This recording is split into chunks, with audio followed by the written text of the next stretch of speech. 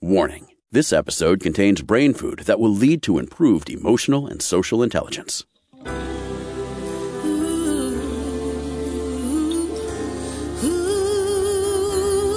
Give us 1 hour and we'll help you change the way you think about happiness. Harvesting Happiness with Lisa Cypers Kamen is fresh, optimistic, and purpose-driven media that promotes well-being from the inside out. Each week, Lisa spotlights diverse trendsetters and change agents who are the greatest contemporary thinkers and doers, devoting their lives to creating a better world in which to live. Your host, Lisa Cypers Kamen, is a widely recognized applied positive psychology expert, author, documentary filmmaker, and lecturer specializing in optimal lifestyle management. Let's get to it. Here's Lisa. Good morning, good afternoon, and good evening, wherever you are. Thanks for joining us on today's show, where you will learn about caretaking the brain and minding the Odyssey of memory loss. My first guest is Dr. Dan Gibbs. Dan Gibbs is a retired neurologist in Portland, Oregon, with early-stage Alzheimer's disease. Having spent 25 years caring for patients, many with dementia themselves, he is now an active advocate for the early recognition and management of Alzheimer's. And he's written a book called A Tattoo on My Brain, A Neurologist's Personal Battle Against Alzheimer's Disease. Dan, thanks for joining me on the show. I have been eager to speak with you all week, and I'm really glad to have you here. Oh, my pleasure. I'm glad to be here. Well, let's just go to the beginning of this, because you say that Tattoo is a compelling personal narrative, which I happen to agree, about the urgent public health crisis of Alzheimer's disease. You are a respected neurologist with early stage Alzheimer's yourself. Can you outline some of the actionable steps that others can take to help prevent and manage and treat the disease? Yeah, I'd be glad to. Of course, one thing I feel strongly about is that we should look at Alzheimer's disease as early as possible and try to recognize risk for it, because the actual changes in our brain, the formation of the amyloid plaques and later the tau-containing neurofibrillary tangles, the hallmarks of Alzheimer's disease, actually begin years, if not decades, before we get any cognitive impairment. And by the time we get cognitive impairment and someone could make a diagnosis of Alzheimer's disease, there already has been the death of a lot of nerve cells. And in a way, the horses are out of the barn. And my personal quest is to try to shift the conversation back to how can we help in the time before there is even any cognitive impairment. And how can you do that? Well, obviously, people who might be more interested in following this would be people with a family history of Alzheimer's disease, people who have a parent, or even more so if both parents have Alzheimer's disease, then that increases their risk of getting it as well. If you happen to know that you have the ApoE4 gene, then that will increase your risk some. If you have 2 copies of it, it'll increase your risk a lot. So people in those categories, I would certainly urge to start as early as possible some of the kind of common sense modifications of lifestyle that really have a science-backed validity to them in prolonging the onset of cognitive impairment, or in some cases, preventing the disease altogether. But if you wait until you're in late stages, or if the medical professional waits until you are in late stages, then there may not be much to do to alter the course of the disease. Just treating the symptoms is all that will be available. So let me just ask you about the genetic marker, the genetic testing that is available for Alzheimer's, because you said it so quickly. I didn't quite catch the initials.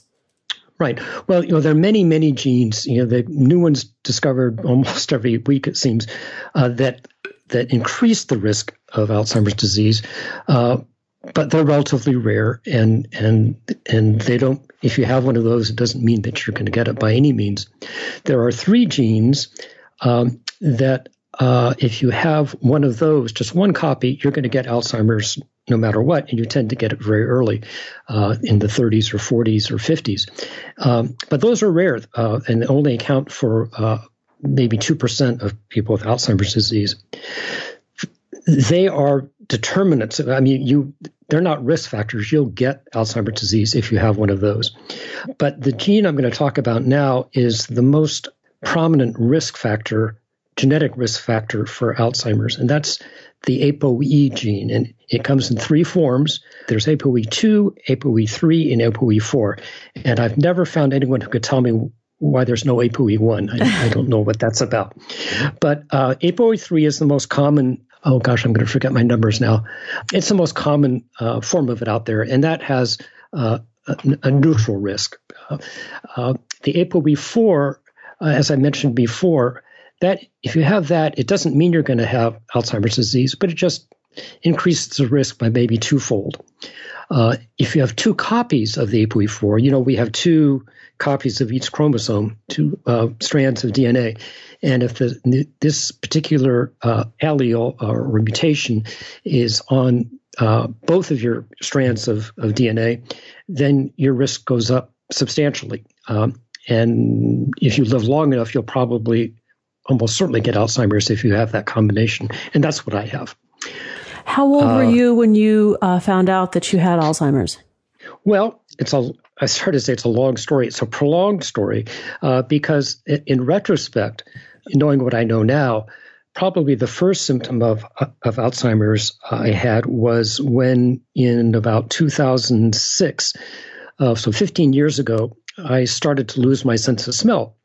And I didn't think much of it because I just thought it was because I was getting older. But I had a little more trouble than my wife did in smelling, certain things. I could still smell, but it wasn't as acute. I didn't think much about it. Then about a year later, I started to have these bizarre illusory odors. They're called phantasmias that would come out of nowhere. There would be no olfactory stimulus. They would just occur, and they would last a few minutes or maybe an hour. And they were always the same. It was the smell of baking bread mixed with perfume, if you can imagine that. So, kind of a delightful smell. Over the years, they changed in quality just a little bit and took on a little bit more of a citrus hue. I like to think of mixing some lemon pledge into the baking bread, but that doesn't sound as appealing as the smell really was. I still wasn't particularly concerned. I just thought that was kind of an odd thing. I actually had, some thoughts that maybe my olfactory things meant that I would later just come down with Parkinson's disease, because about 80% of people with Parkinson's disease develop olfactory problems. And these phantasmias have been reported in Parkinson's disease. I didn't realize it at the time, but there is a very strong literature about loss of olfaction in Alzheimer's as well. I just wasn't aware of it at the time. Virtually all patients with Alzheimer's, when their smell is tested, have some degree of impairment, but most aren't aware of it.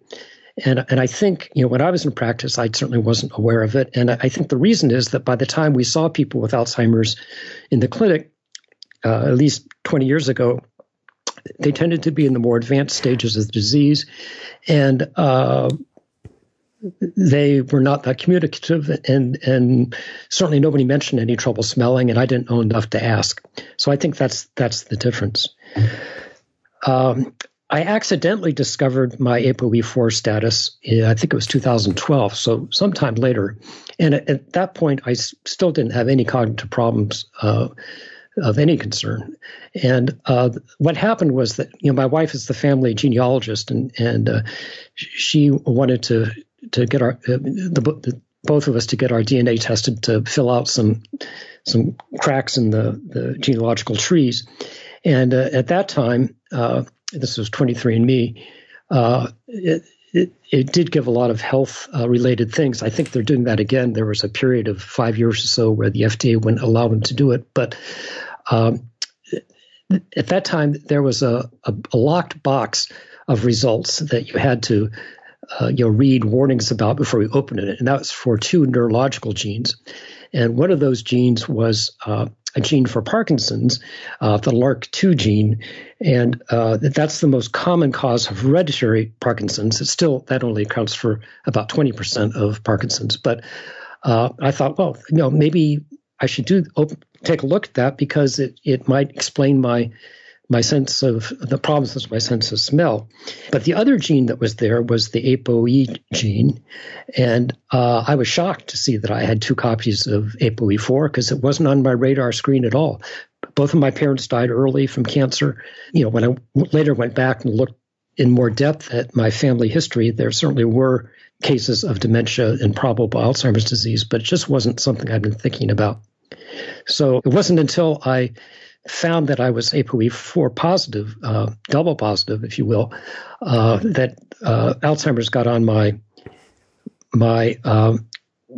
radar screen, and I started to pay more attention to my cognition. But I still was working and teaching and not having any problems at all.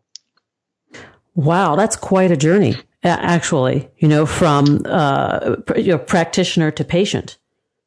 Yeah, and I wouldn't really say that I was a patient at that point. I was just cautious. And I asked a friend of mine who was a dementia specialist to do some kind of off-the-record cognitive testing, which he did with a computer program.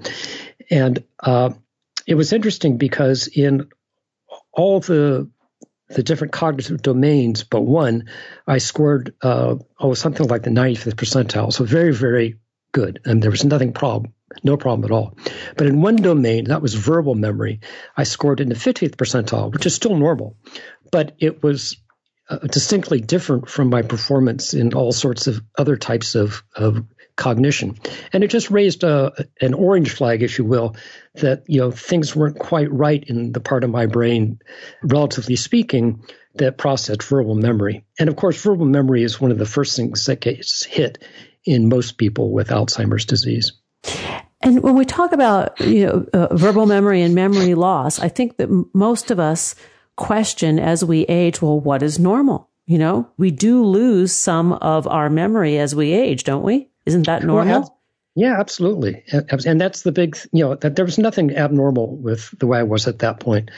But I started to worry about my future as a physician, because there would be no reason why I would even think of retiring at that point if I did anything else.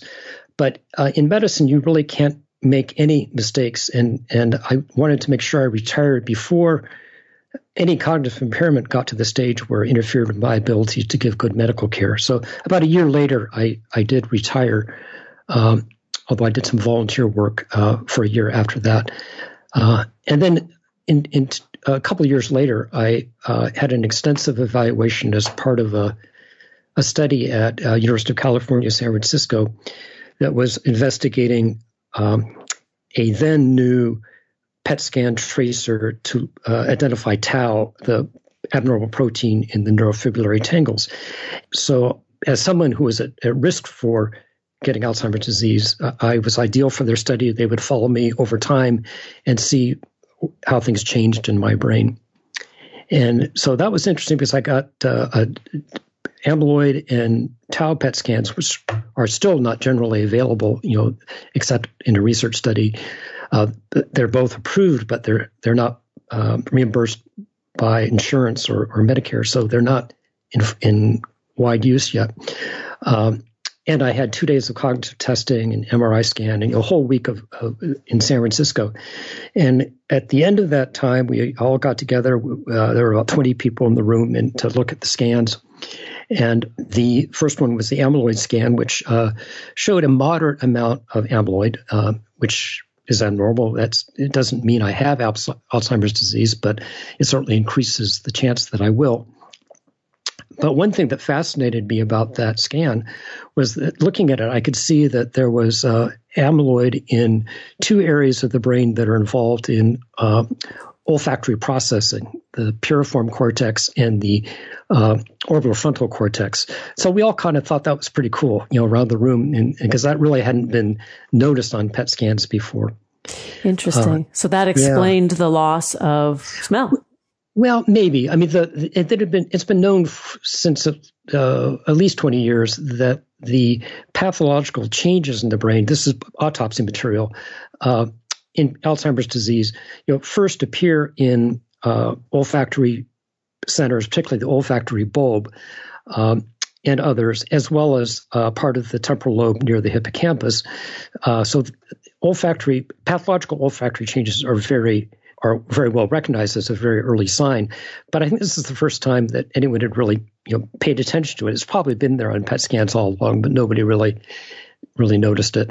And we couldn't see it in that olfactory bulb, but I think it's because it's so small, there wasn't enough amyloid there to pick up. Let's take a break, and when we come back, we'll continue the conversation with Dr. Daniel Gibbs. We're talking about his book, A Tattoo on My Brain, a neurologist's personal battle against Alzheimer's disease.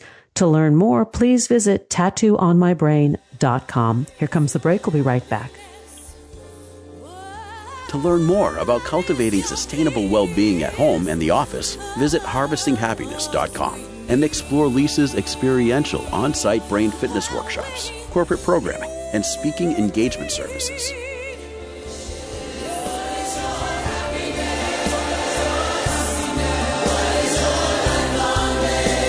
And we're back, continuing the conversation about caretaking the brain and minding the Odyssey of memory loss. Let's get back to it with Dr. Dan Gibbs.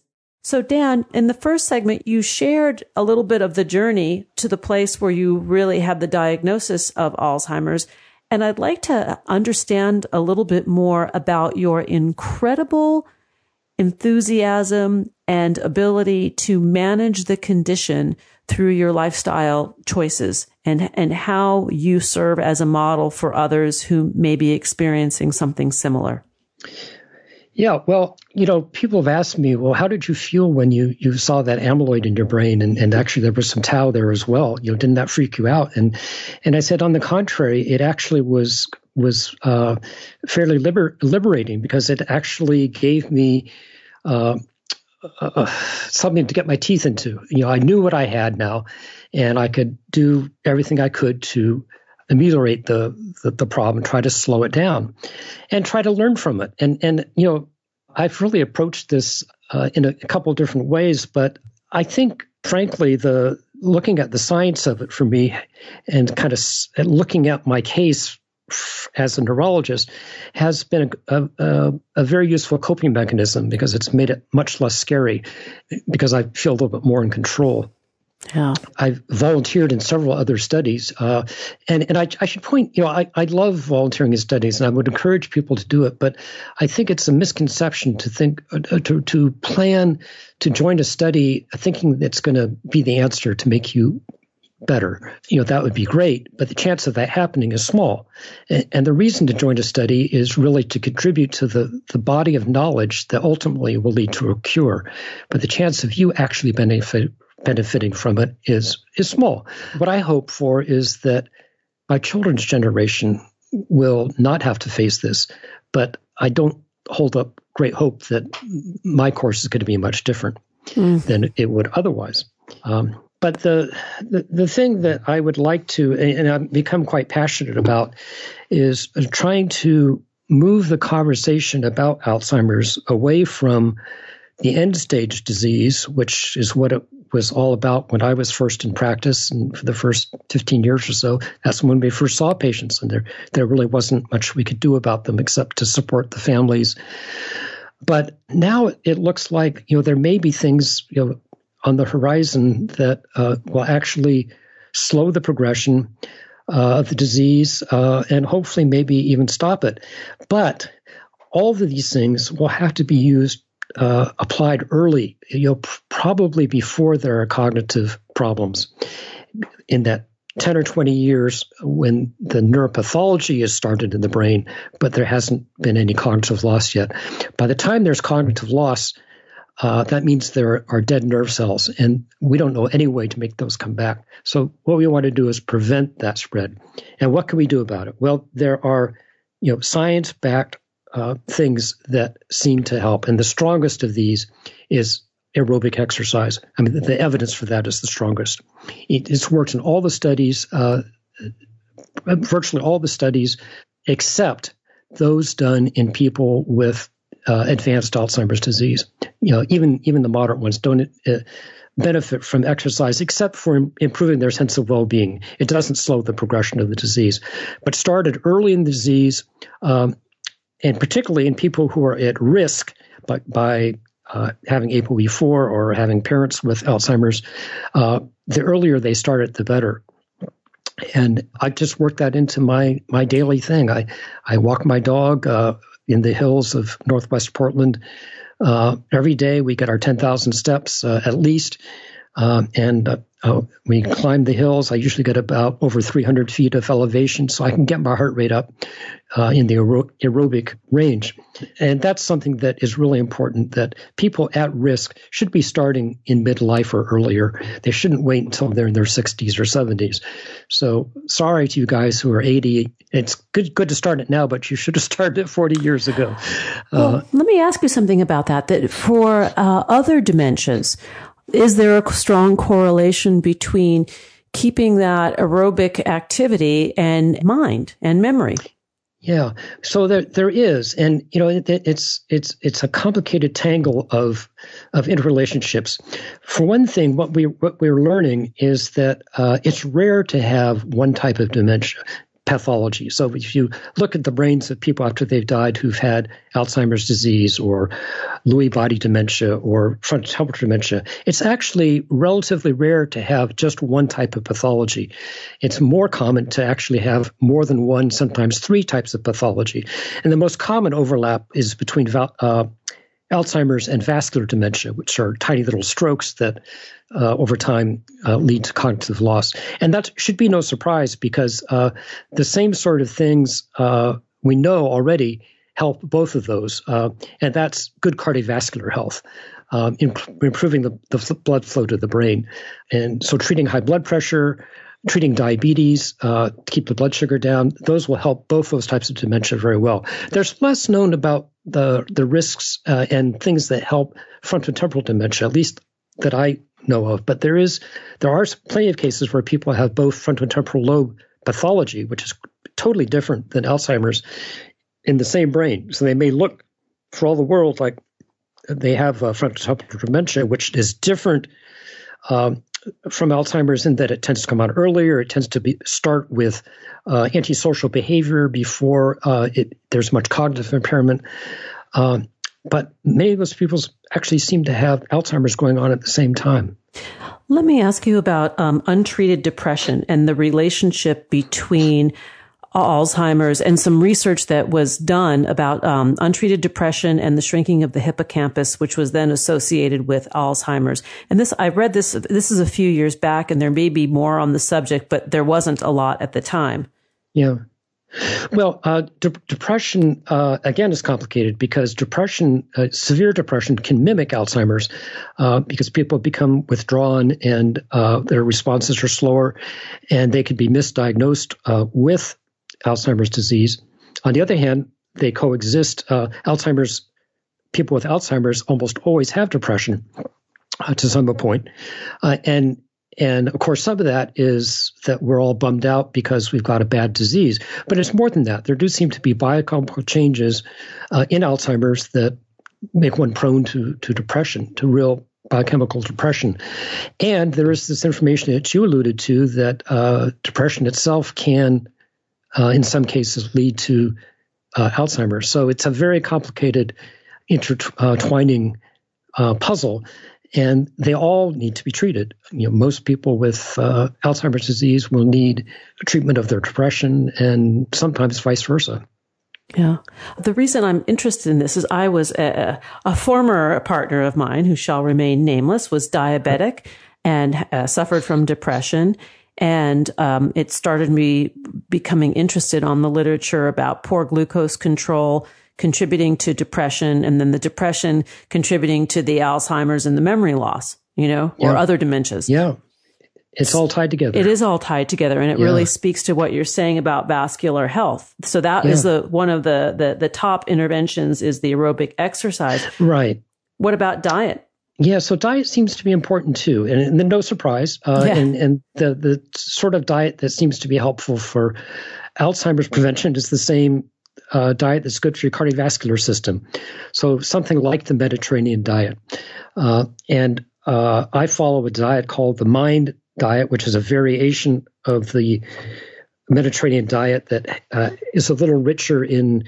It was designed to have a higher quantity of flavonols, and you don't ask me too many questions about that because it's new stuff to me. But you're doing it. Yeah, the things that are a little bit different than a Mediterranean diet is a bigger emphasis on nuts and berries, and it's then the same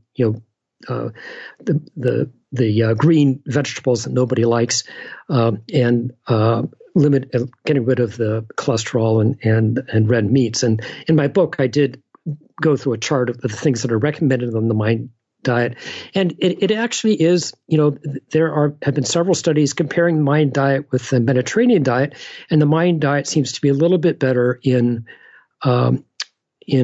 slowing the progression of Alzheimer's disease with early disease and preventing some people from getting it. So for me, it isn't hard to follow at all. And no, the reason it looks for that, delicious. Well, no, but it wouldn't have been my choice for a diet 20 years ago.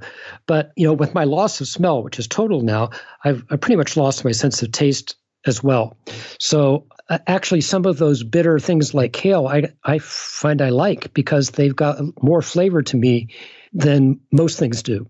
So it gives me a little bit of variety, whereas I don't think I would have liked kale as much 20 years ago. I think I like it more than my wife does, and she's always been the healthy diet person. And I want to just add one benefit for everybody out there who might be interested in knowing more about the MIND diet, that it's recommended a 5-ounce glass of red wine every day. Right. Yeah. That's a perk, at least for me. Absolutely. Yeah. I don't like those diets that tell me I can't drink wine. Yeah, exactly. But it limits cheese. It does. That's hard for me because I have to say I cheat a little bit on that because I do like cheese. The recommendation, as I recall, is just 1 serving per week, and that just sounds barbaric. Yeah, that sounds harsh. Yeah, unnecessary roughness. Yeah. I'm sure people will come up with other diets that are modifications that may even be better than that. But the data is the data for diet slowing progression of Alzheimer's is not as strong as for exercise, but it's pretty good. It's certainly something to take seriously. Well, I think that the lifestyle interventions are important to take on as soon as you become aware of the fact that you can actually take control of your health through them. That's the time to start them, like not to wait. Yeah, absolutely. And I should mention that, today in today's New York Times, there was an article about the recent research about sleep and Alzheimer's. And that's something that's been known for a while. But the data actually seems to be pretty good that people who get, I think it was 6 hours or less sleep are more likely to get Alzheimer's by about, not a huge amount, but maybe 20% or 30% than people who get, I think it was 7 hours or more. So, one more thing, and there's actually some science to support that about why we might do better with more sleep, cleansing the brain of amyloid and other toxins. So that's a study that's still ongoing. I've heard about that actually as well, about that sleep is part of preventative medicine. It is. And of course, it can be hard in Alzheimer's because Alzheimer's interferes with sleep for a lot of people.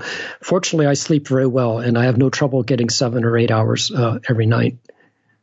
Do you find in your research any geographic or demographic data of higher incidences of Alzheimer's, let's say in North America versus Western Europe or Eastern Europe that is lifestyle and food based? I'm not expert in that, so I'm going to be really careful. There are certainly racial differences that people with African ancestry, so people in Africa or African Americans have a higher instance of Alzheimer's disease. But I don't think the genetics of that is understood. I don't know that there's a big difference between Europe, but I really shouldn't comment on that. It's not something I know a lot about. Well, I asked the question because there's in let's say the French diet, the staple being wine and cheese and the combination between the two actually being healthy and reducing levels of other diseases within that culture. I'm wondering, if Alzheimer's is the same, lower, higher? Just curious because you mentioned you love cheese. So Yeah. And of course, the French are not cutting back on their red meat and cholesterol containing. There's their butter. Ignore their butter. Their butter. Yeah, and that's something we're supposed to watch. So, they may be good in some parts and not so good in other parts of their diet. We have run out of time, and I want to thank you for coming and sharing this really important work and in sharing a part of your own experience with us, because it's very, very valuable. It takes some of the fear out of the unknown of, when somebody receives a diagnosis like this. The book we've been speaking about is A Tattoo on My Brain, a neurologist's personal battle against Alzheimer's disease. My guest today has been Dr. Daniel Gibbs. To learn more about Dan's work and the book, please go to tattooonmybrain.com. Thanks so much for sharing part of your afternoon with me. I really appreciate it. Thank you very much for having me. Oh, it's been a pleasure. Here comes the pause. We'll be right back. Did you know that happiness is actually good for your health? Happy people live longer, are more productive, and make better partners, parents, and professionals. Connect with us on Facebook at Harvesting Happiness and follow Lisa on Twitter at Lisa Kamen for a daily dose of inspiration.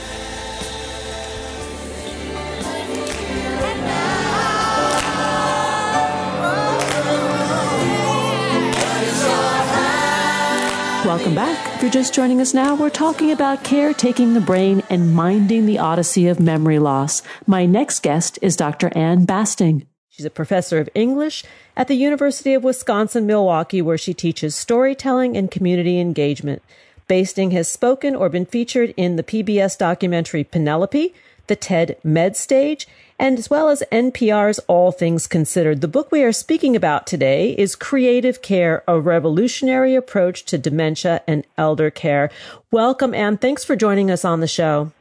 Thanks so much. It's great to be here with you. Oh, well, I'm like rolling up my sleeves because I really think there is so much to talk about when we speak about our elders and creating a sense of joy and purpose and connection at the end of one's life. Clearly I couldn't agree more. I think the whole late life has been over-medicalized and shrouded in kind of a silence and shame.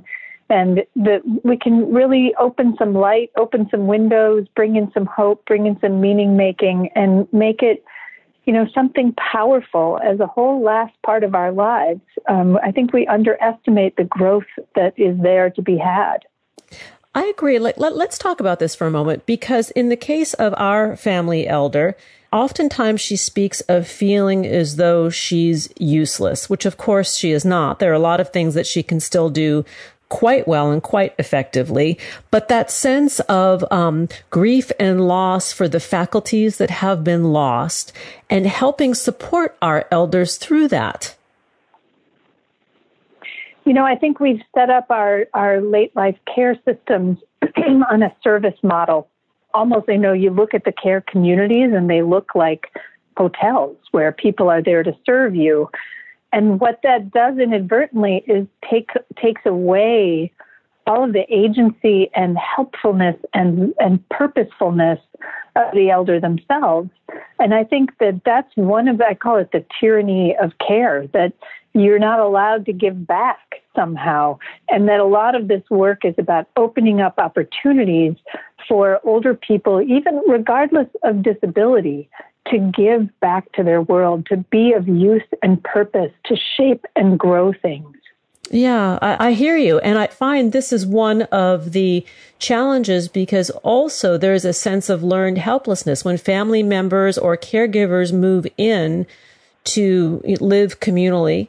There is that desire to sort of make things easier. And I'm not so sure that that's a good thing. Well, a lot of the really inventive new designs in care communities are around little household models, where instead of the old version, which was based on the hospital, which is what they call the double loaded corridor, that long kind of faceless hallway, right? It's a little intimidating, meant for sort of temporary living, not long-term living. If you're going to live somewhere long-term, make it a home-like environment. So there's little clusters of rooms around a common living room and a kitchen where people can participate in the shaping of their own day. That if they still have the capacity and they want to be of use and helpful for and make friends in their new environment, that is really, I think, some of the hope and the promise of these of new buildings. And one I might add that is radically different than some of the difficulty with infection control that we found in long-term care right now. That old hospital model is terrible for this, and the new smaller group homes are much different and much better. Well, in the smaller group home situation, you do have the opportunity for intimacy, for conversation, where it's not a way station for death, but a vibrant community. Exactly. And I think that was really one of the ideas behind a big project we did there's a chapter about in the book called the Penelope Project, where we wanted to see if we could reimagine a huge story, do a huge project that would unite the entire long-term care community. So assisted living, skilled care, independent living, and the adult day. We all read Homer's Odyssey, some of us in sort of smaller book version, like the crib note version. And then we took it apart over 2 years in a whole series of creative workshops.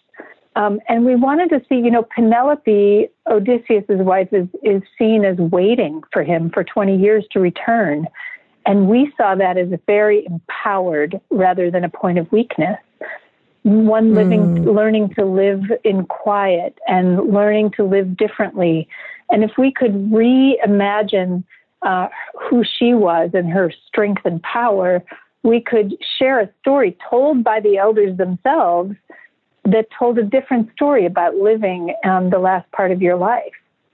Fascinating. I love this idea of the creative process, adding the generative creative process to caregiving. And when we say creative care, you mean creativity in all aspects, right? It's not just the living setup, but it's a way that people engage, the activities that are presented. Talk a little bit more about that. Well, a really good way to measure how activities are working in care settings is, do you want to do them? Do you want to go play balloon toss? Would you do that? Or if, that was our goal with the Penelope Project, or some of the work that we do, is what if programming was so interesting that family members wanted to come and do it with their loved one, that staff didn't want to do it for them, but with them, and that it helped neighbors and volunteers participate as partners rather than sort of coming in out of pity, but really transforming a medicalized health setting into a cultural setting where meaning and value and joy are created, and beauty are created every day. What you say makes me think of cooking in our home, because our aunt is an incredible cook. I mean, when she was really in her heyday, she would cook these most amazing meals, and she doesn't have really the stamina to do that anymore, but she loves coming into the kitchen and doing a task. Like, she loves making leeks, and then she will tell a story about leeks when she was a child growing up during the war, and how leeks were the poor man's asparagus, and that leads to this creative storytelling process. And that's a very interesting observation I've made in the things that we're doing in our household. Oh my goodness, audio record that. Okay, truly. I will. That is such a precious thing that you just described, and it's such a great example of inviting someone to exercise their strengths that they have in whatever way they can participate. And then, for us, meaningfulness in time slips and in creative care has 4 components. It's personal expression, so inviting the story, right, or the expression through cooking, any form of expression, movement, sound, music, words, drawing, whatever people have. It's pleasurable. So that can be intellectual challenge as well as sort of joy. It has rigor. So you're not pretending to cook. You're actually cooking. Yeah. Right? I mean, it has a rigor to it and a practice to it. and you're taking it seriously. And then the final one is that it's connected to the larger world. So if you audio recorded your aunt reading or saying that story and then shared it with other family members, and she knew that it was a gift she was giving to others, that would be incredibly meaningful. Or to make it part of a whole book of these cooking stories that you do that you can share with others. Oh, what a great idea. I love this idea. I mean, because this is something I know that gives her a great amount of pleasure. And in that space, when she's cooking or in the kitchen, that there is no memory loss. There is no physical incapacitation. She's just fully present, and it's something that we are co-creating together. So I see how that works. I'll share another funny example. This interview is being recorded during the COVID-19 pandemic, and everybody's hair is super long. And so she asked me to cut her hair. And I said, okay, I'm going to cut your hair, but I need to watch a YouTube video first. And she said, I completely trust you. And I thought, that is precious. And I did it. Well, I think, yeah. And I think, that's the thing that I'm noticing about this time is that, one, we're aware of elders like we haven't been for a very long time. We've allowed them to kind of be put to the side of society. And suddenly we're aware of the desire and the need to connect. But we're also all caregivers in some ways in this moment, whether it's like you for an aunt or for, your family that's trying to survive this. And we're also all incredibly creative in this as though we're all shared in it because we've never encountered this before. And creativity comes from finding novel solutions to problems and challenges. So I think it's one of the most creative moments I've ever lived through. It's demanding everyone exercise creativity. And for you in that example, I've never cut someone's hair. I'm going to watch a video and then I'm going to try it.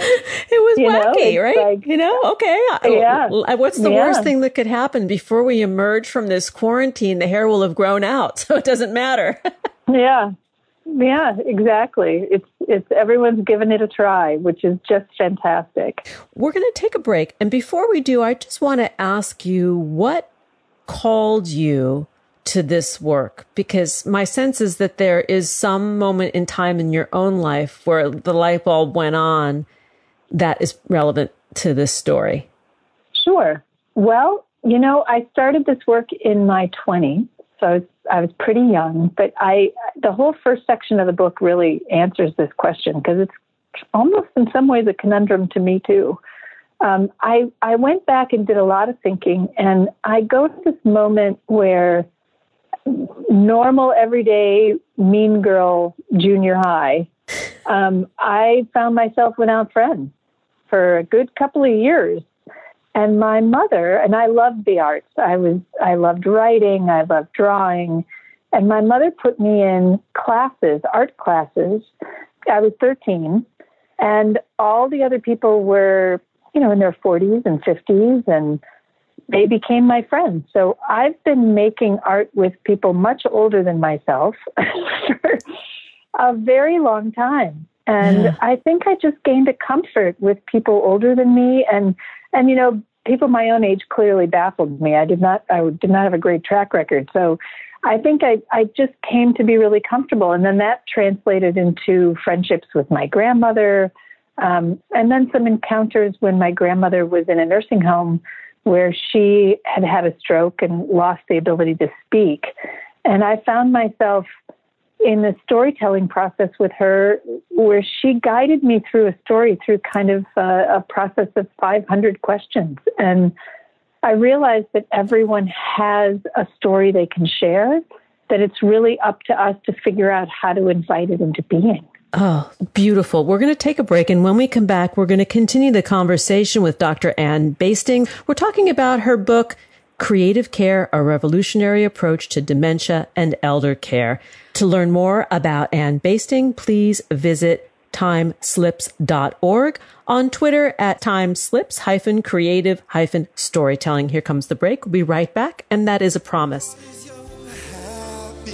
Who says money can't buy happiness?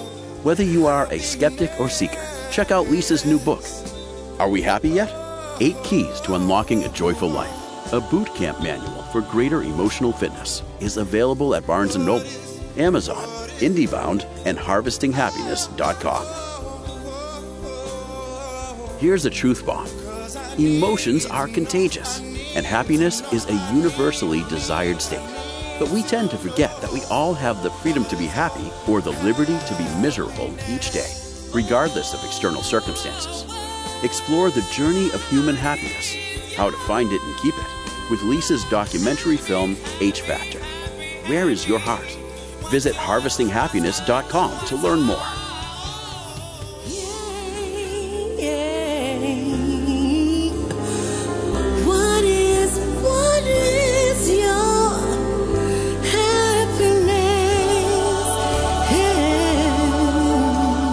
We're back. I'm continuing the conversation with Dr. Ann Basting. We're talking about caretaking the brain and minding the Odyssey of memory loss. Let's get back to it.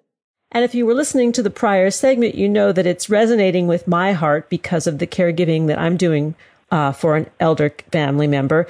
But also just the idea, Ann, of putting new light on the value of the wisdom generation of these elders. And how do we manage, or how could we reframe the way we address dementia with them? Well, I think that the impulse when dementia reveals itself, when you are talking with someone and they repeat themselves and you suddenly, or they don't recognize you, you can kind of feel a flash of heat, like I've recognized dementia. And oftentimes, we just stop. We don't know what to do. We don't know what to say. We don't know. We're so used to memory and story sharing being the building block of relationship that we don't know what else to do when we figure that's not a tool we can use anymore. But if this approach encourages people to move around that, to go away from that expectation of memory and fact, and instead enter the present moment where that person is and invite them into wonderment in the world around them. And that you can connect there by tapping into emotions and senses and imagination, where otherwise you might have stopped visiting. And instead, you can share laughter and joy again in a way that you might have thought was really closed off. It's interesting what you share. In my experience of dementia with this particular elder, and there are fleeting moments of it, she's actually pretty much still got it together. But I find myself asking her a lot of questions, that asking questions sort of shakes it up a little bit for her. And while she might not be able to stitch the story together exactly, it does activate this sort of wild storyteller in her. That's the key to the approach. You really hit it on the head. If there is an origin story to this approach, it's me walking into, as a volunteer, a locked Alzheimer's unit in my 20s, trying to adapt theater techniques, mostly based on reminiscence, to working with people with Alzheimer's. And week after week, nothing worked. And out of frustration, one day I just tore a picture a big bright colored picture out of a magazine, and it happened to be the Marlboro Man, an iconic image of a cowboy, right? I thought, well, this is interesting. And I brought in a sketch pad and I said, you know what? Let's just let go of memory. We don't do it so well. Let's make up a story. Let's just make up a story. What do you want to call him? Anything, and I'll write it down. And someone said Fred, and I wrote down Fred. And then I said, Fred who? Fred Astaire. So we suddenly had a cowboy named Fred Astaire. And where do you want to say he lives? Oklahoma. And then someone starts to sing the refrain from Oklahoma. And it just went like that. Open-ended question after open-ended question, inviting response, and then repeating the answers that they'd given to make sure I got them right. So I was learning their language, whatever they could express. And then always by repeating it, inviting them back into the moment of creation. So it was right there. They could add to it, right? It wasn't like the story got so long and so they got so far away from it they couldn't add anymore, which is like what life feels like to people with dementia because it moves so fast. They don't know where to enter. They think it's already gone by and they can't enter. So always bringing them back to the moment where they can participate and create, all based on those open-ended questions. And when you're bringing that person into the moment, the positive byproduct is that we become very much in the moment with them. You know, it's so funny. I have so many friends studying meditative practices to fully feel the present moment and they go on long retreats. I mean, it's a discipline. And I say, you know what? I think that's what I do. I just do it with people with dementia. Yeah. You are right there in the present fully. That is where you are when you're in full relation with someone with dementia. And then when you learn to add positively, to say yes and that core of improvisation to that moment, you are also practicing being in the present. And it's so nourishing for both the caregiver and the person they're working with. You know, what you say is really important because anybody listening that is a caregiver knows how exhausting it can be, the physical as well as the emotional demands of meeting the needs of the person you're giving care to, but also of the family and the daily routine and professional life. If you still have a role in professional life, it's a lot. It can be a tremendous amount. And I think there's a chapter where I talk about defining creativity and defining care and what happens when you bring those two terms together.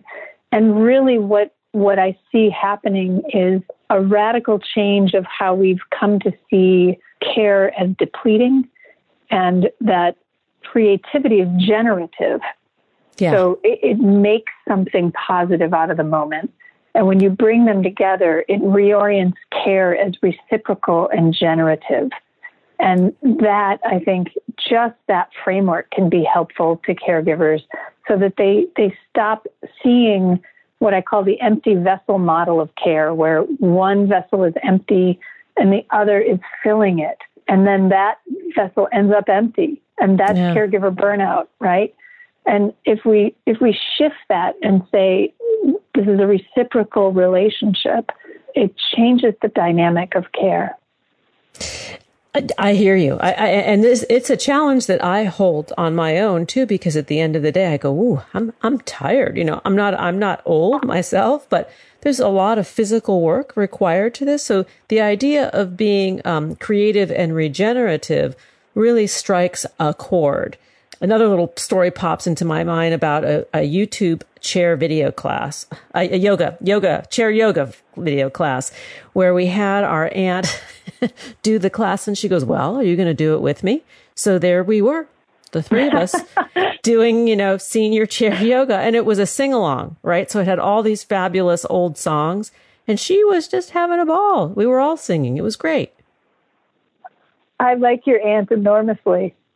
I do too. She is something, and everybody should be so lucky to be surrounded by an elder that has sort of a full, robust life. That these lives have not always been easy lives, but they have so much to teach us. Well, and I also think, I lean on Arthur Kleinman, who wrote a book recently called The Soul of Care, that he really sees care as the highest developmental goal for human beings, of learning how to give it and how to receive it.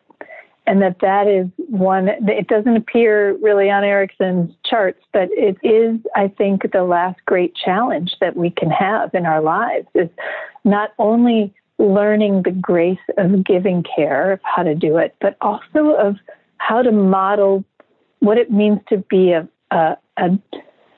dignified recipient of care, and how to teach other people to do that.